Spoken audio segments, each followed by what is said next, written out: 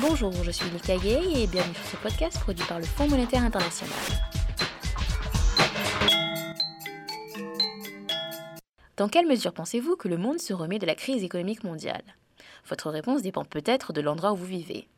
Bien qu'une croissance mondiale de 3,3% soit prévue cette année et de 4% en 2014, selon le dernier rapport du FMI sur les perspectives de l'économie mondiale, la santé de l'économie mondiale est mitigée.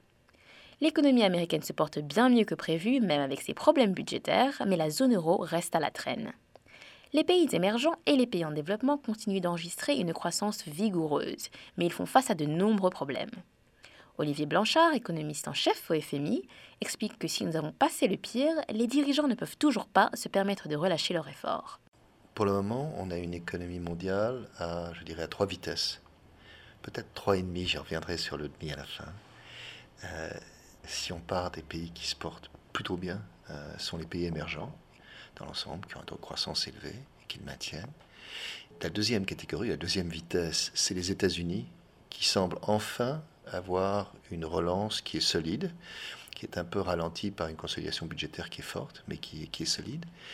Et la troisième vitesse, malheureusement, c'est l'Europe, c'est surtout la zone euro, où nos prévisions de croissance sont à peu près de zéro, sont négatives pour un certain nombre de pays et qui a vraiment de très sérieux problèmes. Le demi, c'est le Japon qui s'est lancé dans une expérience économique étonnante, il est trop tôt pour juger, qui risque de relancer un peu sa croissance, mais avec des risques importants. Qu'est-ce qui semble être derrière la reprise économique plus solide des États-Unis ? Alors derrière la reprise économique, il y a, à mon avis, 3 facteurs. Le premier, c'est la politique monétaire, qui a été très agressive, très forte, et qui a amené des taux d'intérêt bas, non seulement maintenant, mais qui sont anticipés pour le futur.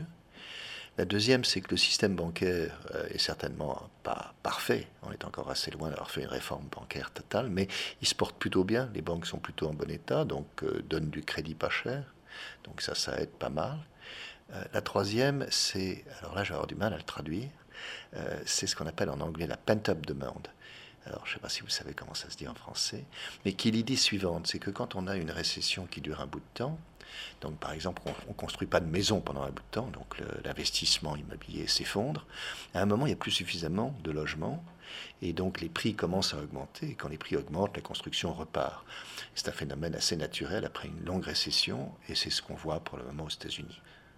Parlons un peu de l'Europe. Comment l'Europe peut-elle stimuler sa croissance, même avec de nombreux pays qui sont encore confrontés à des niveaux élevés d'endettement ? Je crois qu'il y a encore 3 choses à dire.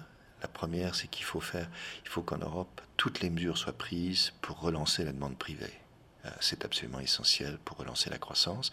Ça veut dire, là encore, une politique monétaire assez agressive, de manière à ce que les gens puissent emprunter à des taux bas. C'est pas suffisant, parce que si les banques ne sont pas en bon état, les banques vont demander des taux d'intérêt élevés. Donc il faut également renforcer l'état des banques. Et ça dépend des pays, mais il y a des pays où c'est très important. Donc ça, c'est la première chose, relancer la demande privée. La deuxième, c'est que manifestement, il y a des taux d'endettement assez importants dans le secteur public. Donc il faut les diminuer au cours du temps. Donc il faut une consolidation budgétaire. Mais il ne faut pas qu'elle soit trop rapide. Il faut qu'elle se fasse en fonction de la force de la demande privée. Si la demande privée est assez forte, on peut faire une consolidation budgétaire raisonnable. Si la demande privée est très faible, et si on rajoute à ça une consolidation budgétaire importante, on se retrouve avec taux de croissance négatifs. Taux de croissance négatif, c'est très dangereux. Il y a des tas d'effets pervers qui se produisent, donc c'est à éviter. La troisième, c'est que si on regarde au-delà de cette année ou de l'année prochaine, on se demande quel est le taux de croissance potentiel des économies européennes. Il est très très bas. Dans certains pays, il est proche de zéro. Et donc là, il faut prendre des mesures de réformes structurelles qui ne vont pas marcher cette année, qui ne vont pas marcher l'année prochaine, mais qui sont importantes à moyen terme.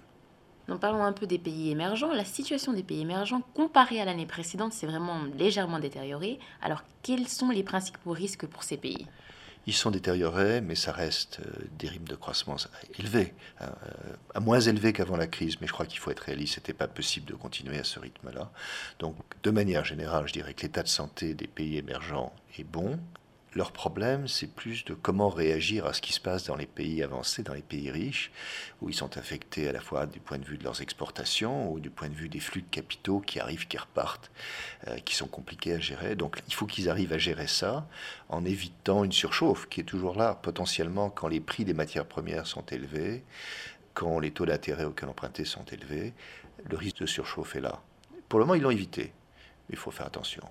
Et finalement, les pays à bas revenus, la grande surprise, qu'en est-il de ces pays? Comment est-ce qu'est leur croissance? Écoutez, la grande surprise, ou la bonne surprise en tout cas, c'est que ces pays continuent, en moyenne, pas tous bien sûr, mais à avoir des taux de croissance élevés. Là, je regardais les chiffres, et pour 2013, on a presque 6% de croissance. Pour la partie d'Afrique subsaharienne, ce sont des taux de croissance très impressionnants. Donc là, il se passe de bonnes choses, ils arrivent à continuer. Probablement, le prix des matières premières aide, mais il y a plus que ça. Il y a une vraie croissance, et c'est une bonne nouvelle. C'était Olivier Blanchard, économiste en chef du FMI, au sujet du dernier rapport du FMI sur les perspectives économiques mondiales. Et pour écouter plus de podcasts, connectez-vous au www.soundcloud.com/amf-podcast.